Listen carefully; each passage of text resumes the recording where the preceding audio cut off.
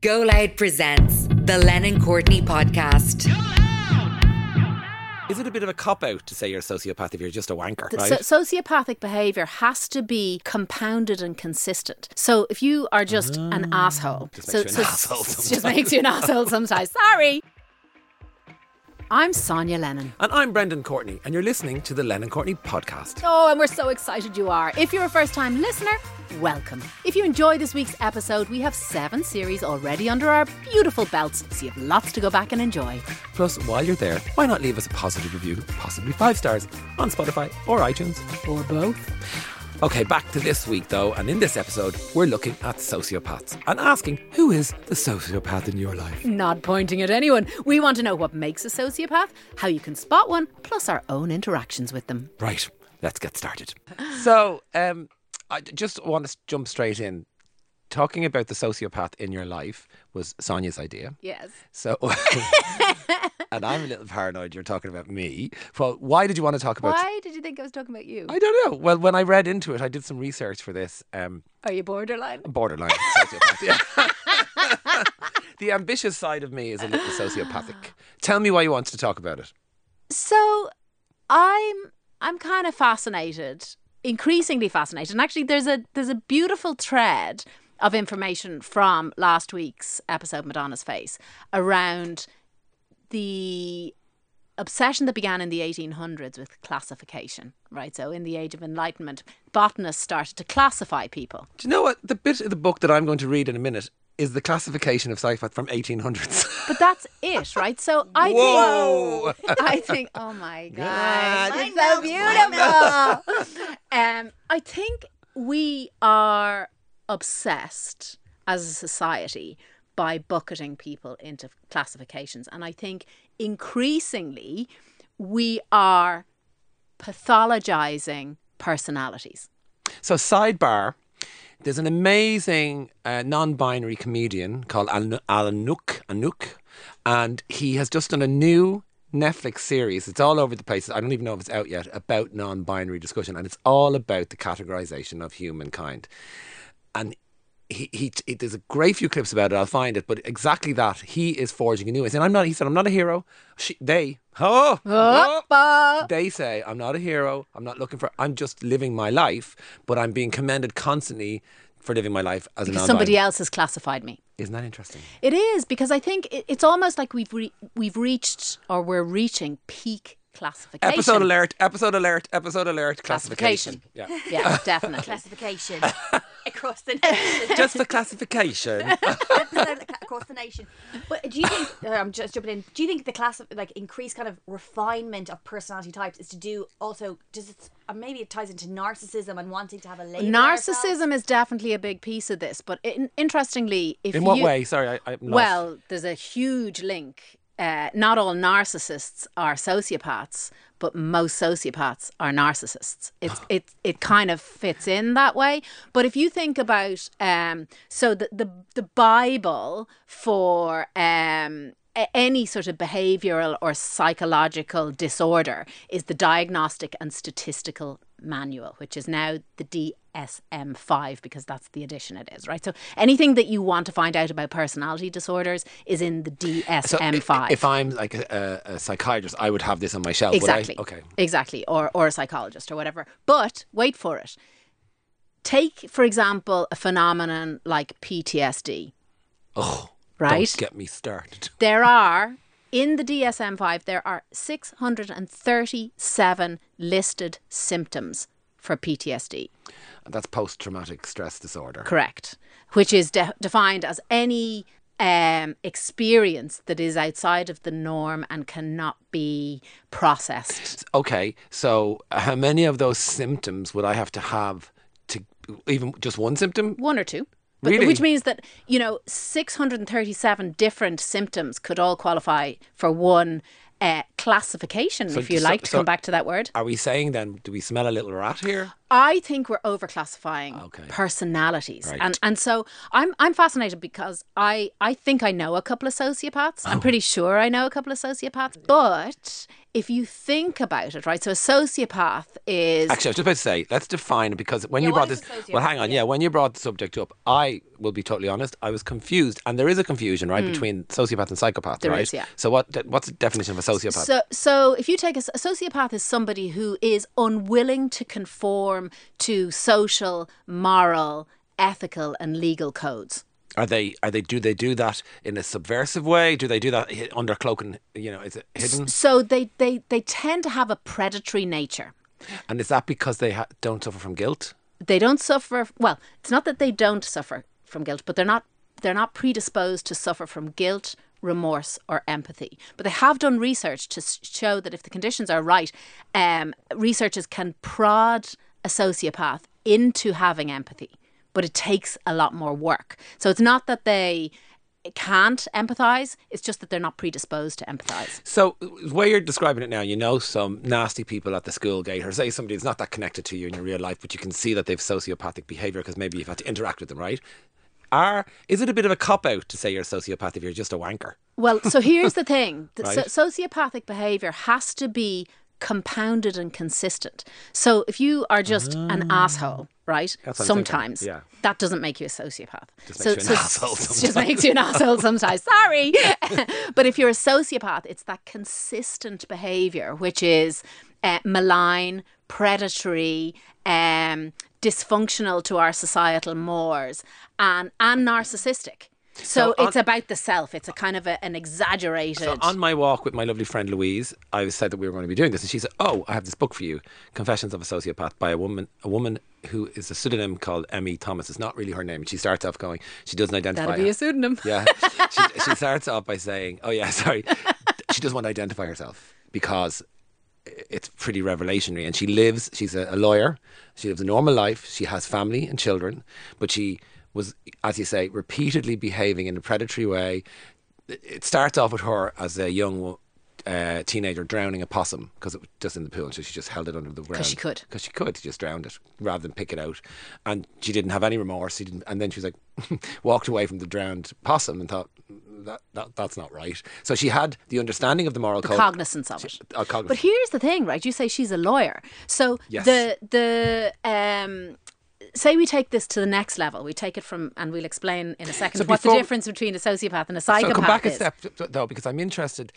I know you can't identify the sociopaths, Or can you? No, I can't. Okay. Because I don't want them to come after me.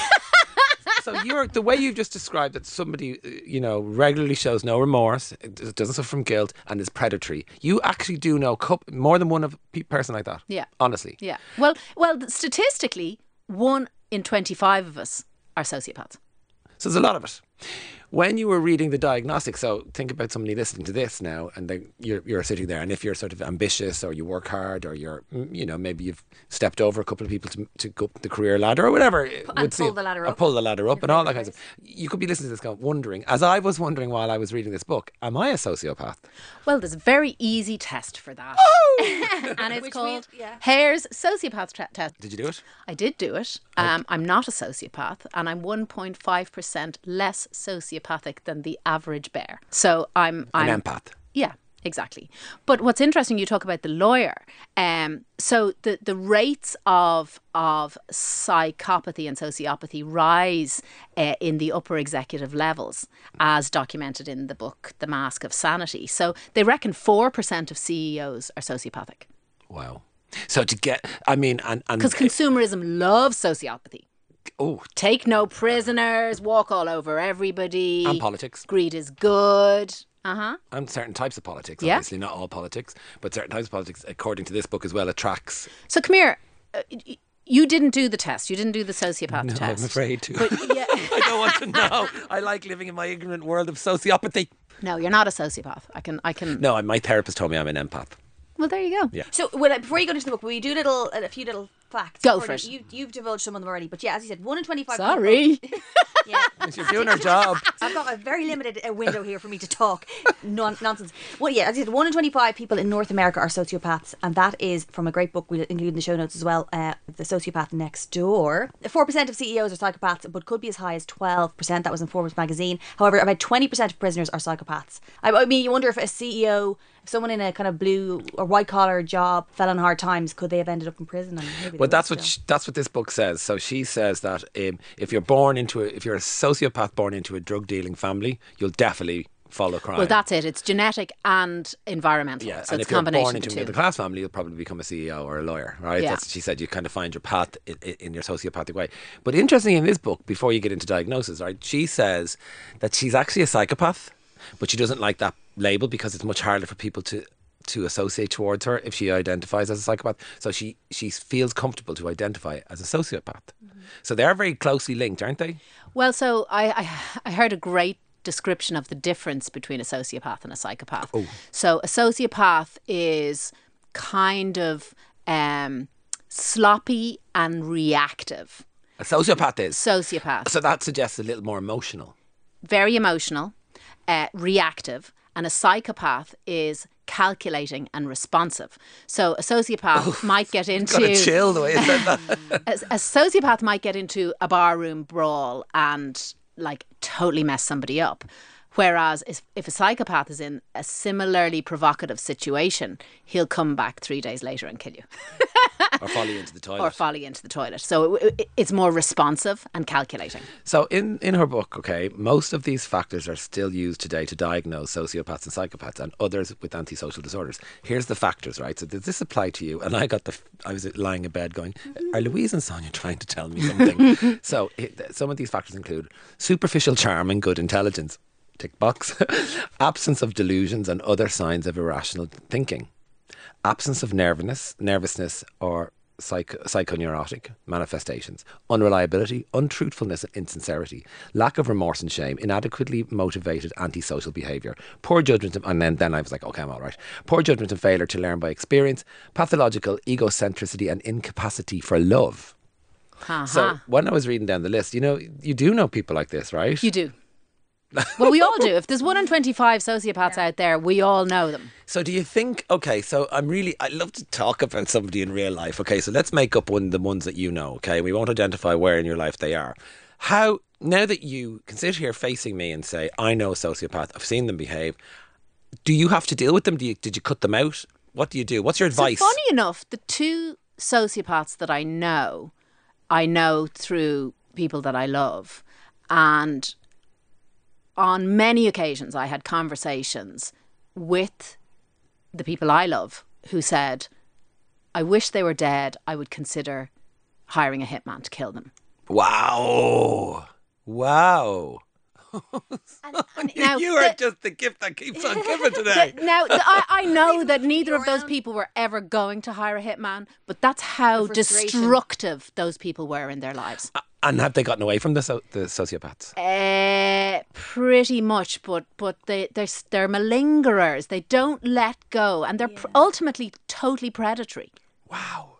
But was the kind of havoc and disruption they were wreaking, was it just very low level and consistent, or were they doing major kind of moves all It was the time? consistent with bursts. Wow. Yeah. And so So there they were bursts of malevolence. Yeah. And so this is my other question. So you know the way there's always 2 sides to every story, and your friend is always the victim in the breakup, and that's why you're their friend, and you listen to them, and you're often sitting there going, well, I'm sure there's another side to this story, and I'll probably never hear it, and I don't really care because I'm your friend. Are sociopathic to everybody in their lives, or just the people they pick on?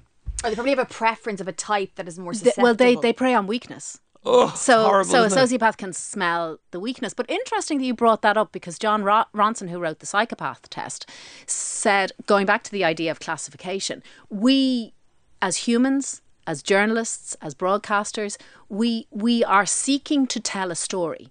Right? Whoever we are, whatever walk of life we're in, we're seeking to create a narrative for ourselves. So if we create a narrative for somebody that they're a sociopath, anything that doesn't concur with that narrative, we just tend to ignore. Oh, wow. So we can miss the sociopath's good moments because it doesn't Matter to us. it doesn't help our story. But what I find really interesting about this, right? So if you have you ever heard of the term FLK? No. So FLK is shorthand in general practitioner circles for funny looking kid, right? So that's if a doctor writes FLK. This is my favourite episode ever. Look at that FLK.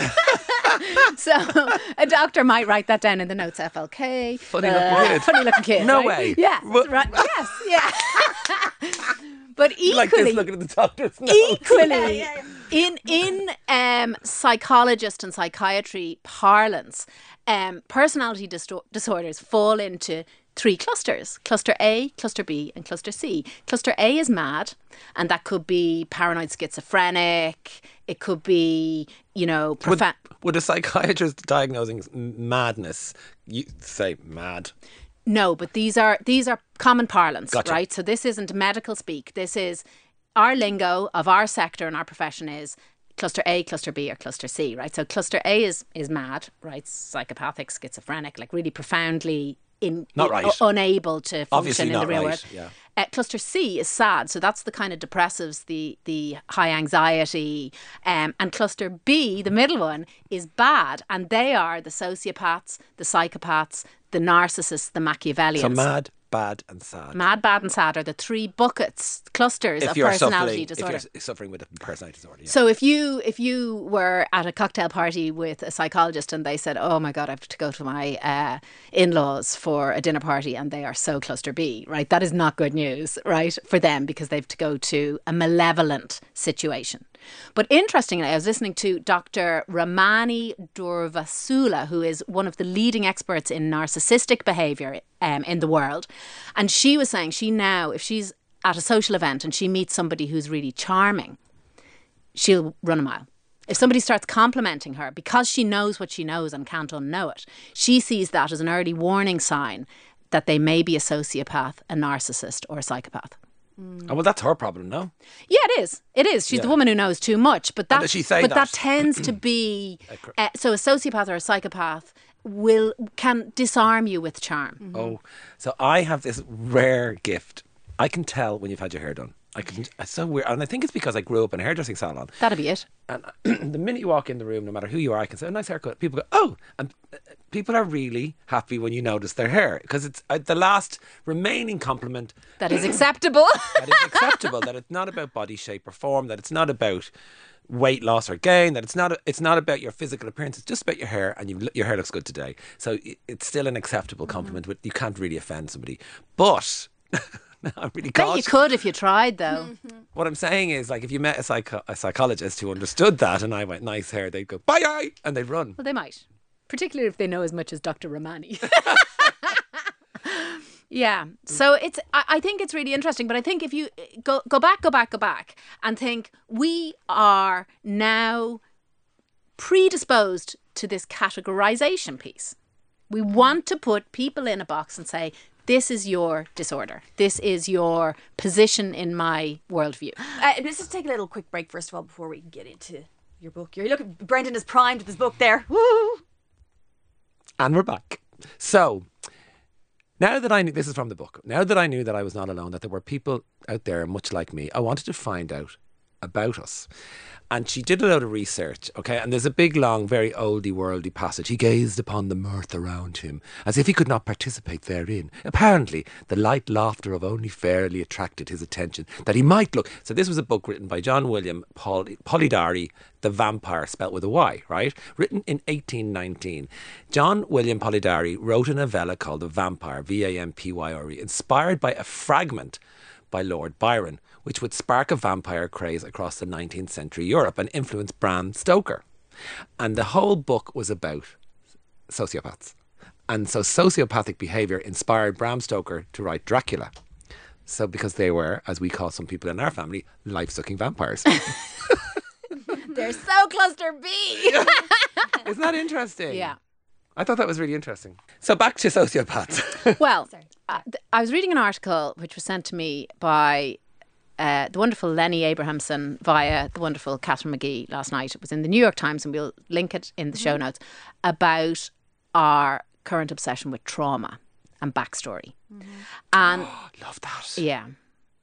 So everybody needs a backstory. Everybody needs a trauma. And I think... Now, are you being cynical when you're saying that? Are you being a little judgy? Well, it's an observation that it's become very much part of our culture. So I just because I think that's very interesting that you've made that point, right? So I don't think anybody who's not done therapy, right, has traced a trauma to childhood yet, right? But You don't think they have? if you haven't been told that it exists, you haven't done it, right? You don't know you have a trauma in your life, right? Not necessarily. I think that's why a lot of people are sociopaths or clunk around with bad mental health, because they haven't traced the problem to the source. But, and I'm not saying it's all traceable, and I'm not saying there's an answer for everything either, of course. Or it doesn't all create trauma. Oh, it does not create trauma, right? So I'm just wondering, is that a very New York perspective on trauma? I think it's necessarily New York. I think it's it's been around for the last 100 years that humankind decided that trauma and our backstory was part of who we were, like cut to montages and vignettes of flashbacks in all our popular culture and all of that kind of stuff. But I think I've a very good friend, Donna, who talks anytime. So have you ever said this sentence? Oh yeah, his ex-wife is a psycho.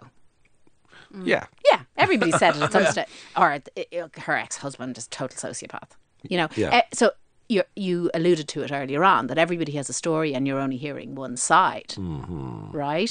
But I think we are really tuned into the trauma and impact of other people's behaviours now. And so maybe we would put the trauma first in some instance and backfill it to some sort of psychological disorder that allows us to create meaning of our own trauma.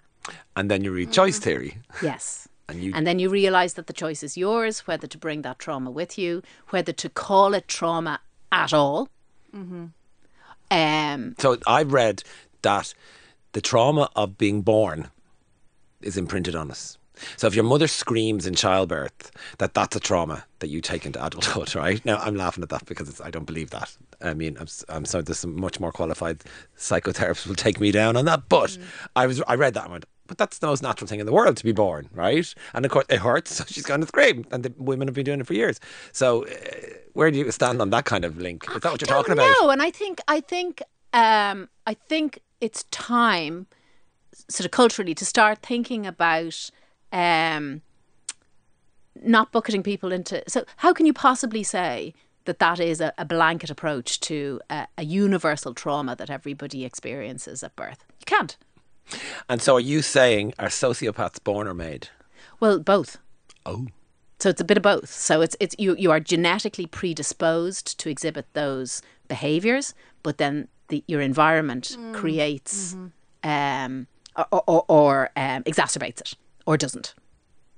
The book is very interesting. This one, the one I've read, Confessions of a Sociopath, in that she has to keep reminding herself that she's a sociopath because she has to check her behaviour, because her instinct is to be predatory. So that's really interesting. I also read an interview with a sociopath who said that they don't go out because they know if they go out, something bad will happen. Oh God! Imagine that.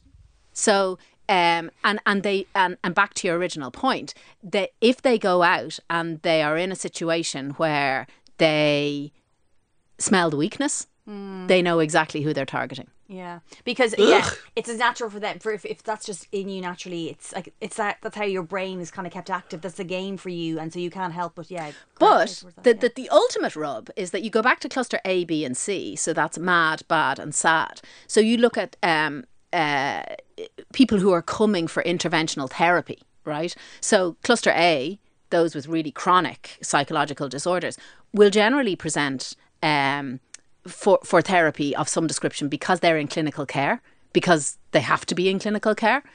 Cluster C, who are the sad, the depressives, the high anxiety, they will present because they are not happy with their situation and they want to change it. They ask for help. They ask for help.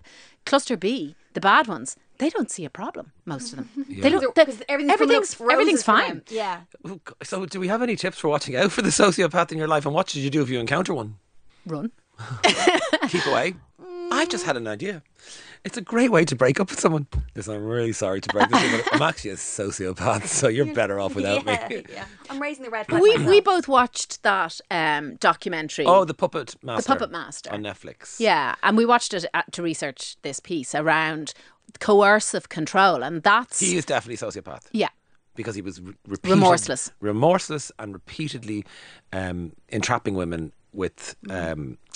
You've just said the word. Coercive control. Coercive control. And it's fascinating. It's on Netflix. The Puppet Master is an English guy. He's still out there now at large. He went to prison, but it was quashed. And so it's really a story about coercive control. They don't really talk about him being a sociopath, do they? But they don't ever mention the word. No, but it's very but obvious. All the signs are there in my diagnostic position. Doctor Doctor. Sonia. You're watching, and there's a very capable, smart woman called Sarah who was coercively controlled for 10 years, moved from safe house to safe house herself. He didn't drive her there. She went there willingly, changed her name, hid. He coercively controlled for that. And if she was an isolated incident, you'd go, come on, girl, you could have left. They could have left at any point. That's why his appeal worked. Because he was coercively controlled, but because he's done so many women have disappeared even, so they don't know if they're dead or where they're gone. But because he's done what they know of 6 women he's coercively controlled for years, it actually is a real reality. He preyed on their weakness. He convinced... Simultaneously. It's an unbelievable story. So it really puts credence to. He smelled vulnerability. He went in after. He saw nothing wrong with what he was doing. He still sees nothing wrong, and he still has. The documentary is led by the 2 adult children of the last victim, who's still coercively under his power, even though she's claiming when they bring her that she's happy. It's fascinating, isn't it? Yeah, it is fascinating. And what the Epsteins did with those young women as coercive control as well. They weren't under lock and key. They could have got into a boat, onto a plane. They could have left at any point, but they were being coercively controlled, and that's a sociopath, 100%, isn't it? Yeah, it's insane. A sort of not only a willingness to inflict pain on others, but a desire to prey and inflict pain on others. And so, if there's 1 in 25 and they're moving through our world. Not to raise any alarms or make anybody run out and point fingers and scream like the body snatchers, but if you do identify a sociopath, would it be like, could you be in a parent-teacher meeting and somebody's being really irrational, or would you see it at a party, or is there any signs to watch for? It seems to be very much based in the relational. Okay. So it's not incidental, and so you might encounter one incidentally, but it wouldn't have any necessary impact. But it's in the kind of clutches of a relational situation where it really comes to bear, and that's certainly it'll be layered as well. It's very layered, and So it's very incremental. Is this in some way linked to gaslighting? So is there a way that you could in some way say, when somebody says, I've been gaslit, but they're gaslighting me. Okay, Esther, explain gaslighting. You've explained it to me before, remember? I don't think I have. Exactly. So let me get a proper definition, because I don't want to say... Well, it's a consistent undermining of particularly your psychological state. So, they would tell you don't feel how you feel. Yeah, it's a psychological means into doubting their own... Manipulate someone by psychological means into doubting their own sanity. So someone could tell you that penguin is pink, and you're like, you really know the penguin is black and white, but you're like, oh, they're so assured of it. It kind of makes you twist your own perception. There's a connection, and this is clunky, and this is a question. This is not I'm asking you to answer this. So there's a question about gaslighting online, right? So it's saying... It comes out of the Me Too movement, right? So it's saying a woman says such and such happened, and the man says, no, it didn't. And she's gone, you're gaslighting me. Am I correct? And she can accuse that of gaslighting. It depends on the content. Yeah, but so I think if you go back to the penguin for a second, so it would be very hard to convince somebody that the penguin was pink. It would be less hard to convince somebody that the white of the penguin had a pink hue to it. And so it's this kind of build. And so I think that's what people find really hard to get their head around, that it's layers and layers and layers and layers of undermining. Right. And it's back to that consistency piece, that if it's a one-off incident, maybe you're just being oppositional. Maybe you're just saying no. But if it's this kind of build, then you're into this kind of consistent undermining. So it's when somebody makes a claim on Twitter or something, and then other people come in and support them, and then somebody comes in and says that never happened. That's gaslighting. Is that correct? Am I wrong? I think if everybody were more subtle but than would that. Would gaslighting be the action of a sociopath? I'm asking. Yes, and to me gaslighting is, and you're right, there is a sort of a prevalence of it on social media. Yeah. Where I see it really comes to bear is in, again, that interrelational piece, Yeah. where you're kind of consistently chop. Oh, it's horrible, isn't it? Yeah, it's horrible. But it's like the idea of gaslighting, and it's kind of similar to the idea of everyone kind of claiming their trauma or their past trauma is sort of more fashionable now. So almost gaslighting is getting a negative press. That's what I mean. It's kind of been maybe an expert or a sociopath would kind of turn it against. Not gaslighting. You're just saying that because everyone's saying it that's now. what I hear. I Yeah. hear people accusing people of gaslighting them, and then you can hear the not so woke brigade saying, "There's people calling out gaslighting again." And I've always been like, look, try and look in the middle and see what truth you can find. Exactly. And it comes back to, well, that's my truth. Yeah. And particularly in interrelationships, when you break up from a relationship, your truth is one version of the relationship, and their truth's the other one. And I'm wondering if the injured party tends to be the victim, can be the victim of a sociopath. Is it clearer? Possibly. I mean, I think Fascinating, isn't it? It is, and a conversation that's come up, or a topic that's come up, even in the last episode, around narcissism. So between 1996 and 2006, is that right? No, 1976 and 2006, the rates of narcissism rose by 30% in How do they measure that? American college Mirror students. sales. No, it's actually around statements Mirror around sales. self-importance. I am a really important person. All right, steady on. Chill out too. Just got a first. Give me a break. But they ask people how would you rate yourself in terms of your own self-importance, and that's at the core of defining people's sense of narcissism, and that rose 30% up to 2006. We're now another nearly 20 years on from So that. I is can only that- imagine that it's risen exponentially again. And then you're back to the convergence of narcissism, consumerism, individualism, and all Equality. that feeds into perhaps a heightened sort of sociopathic behaviour. So I always think in a very simple way, back in the day, we knew the priest, the doctor and the teacher and the policeman was more important than us, or we knew the lord who owned the manor where we farmed was more intelligent, more closer to God. They were closer to God. So we knew our place and we accepted our place. And actually, it was a simpler existence when people accepted their place. Some people didn't and fought through, but very few. And now, when we wake up and we tell our children, you are just as valuable as anybody else who's born on earth, which is exactly the message you should be telling any human. With that comes a new awakening, right? A new awareness of your own self-worth. And with that, obviously on the fringes of it, you're going to get narcissism, right? Yeah. Actually, I'm not just worth something, I'm worth more than you. So it kind of heightens and it's imbalanced. Interesting. Because we're all the main characters in our own film now. Totally. That's it. We're Oh, like, right. What are you two on today? Well, very so big sandwich there before I started. Dr. Robert Hare is the psychologist who designed the psychopath checklist and the psychopath test. And on his website, which we'll put in the show notes, you can test yourself for your own levels of psychopathy and sociopathy. Lovely way to spend a Friday. Isn't Your dinner it table. though? I love Isn't it though? You do love a little I love a little online test. But the rates of sociopathy and psychopathy run at 8-to-1 men to women. What? 8-to-1 Yeah. men to women. So Yeah, for antisocial personality disorder. so it's testosterone. You It's think? aggression. And it's also nurture. It's men are told they're stronger, faster, fitter. They can have what they want. Take what you want. Men are bred this kind of Message. hunter gatherer. Take what you want. That's really basic way of saying it. But 8-to-1 seems really over the top. Harsh, though. isn't it? Wow. So you're 8 times more likely to be a sociopath or Or to psychopath. have antisocial personality disorder if you're a man than a woman. God damn it. Thank God I'm a homo. Every morning I wake up and thank God you're a homo. Well, we probably offended everybody in this episode, so apologies. Or we could release it as merch. Lads, I think it's time to go. We couldn't release it as merch. Yeah, let's get Come on, thank God you're a homo. Oh, homo, you didn't. Okay, so.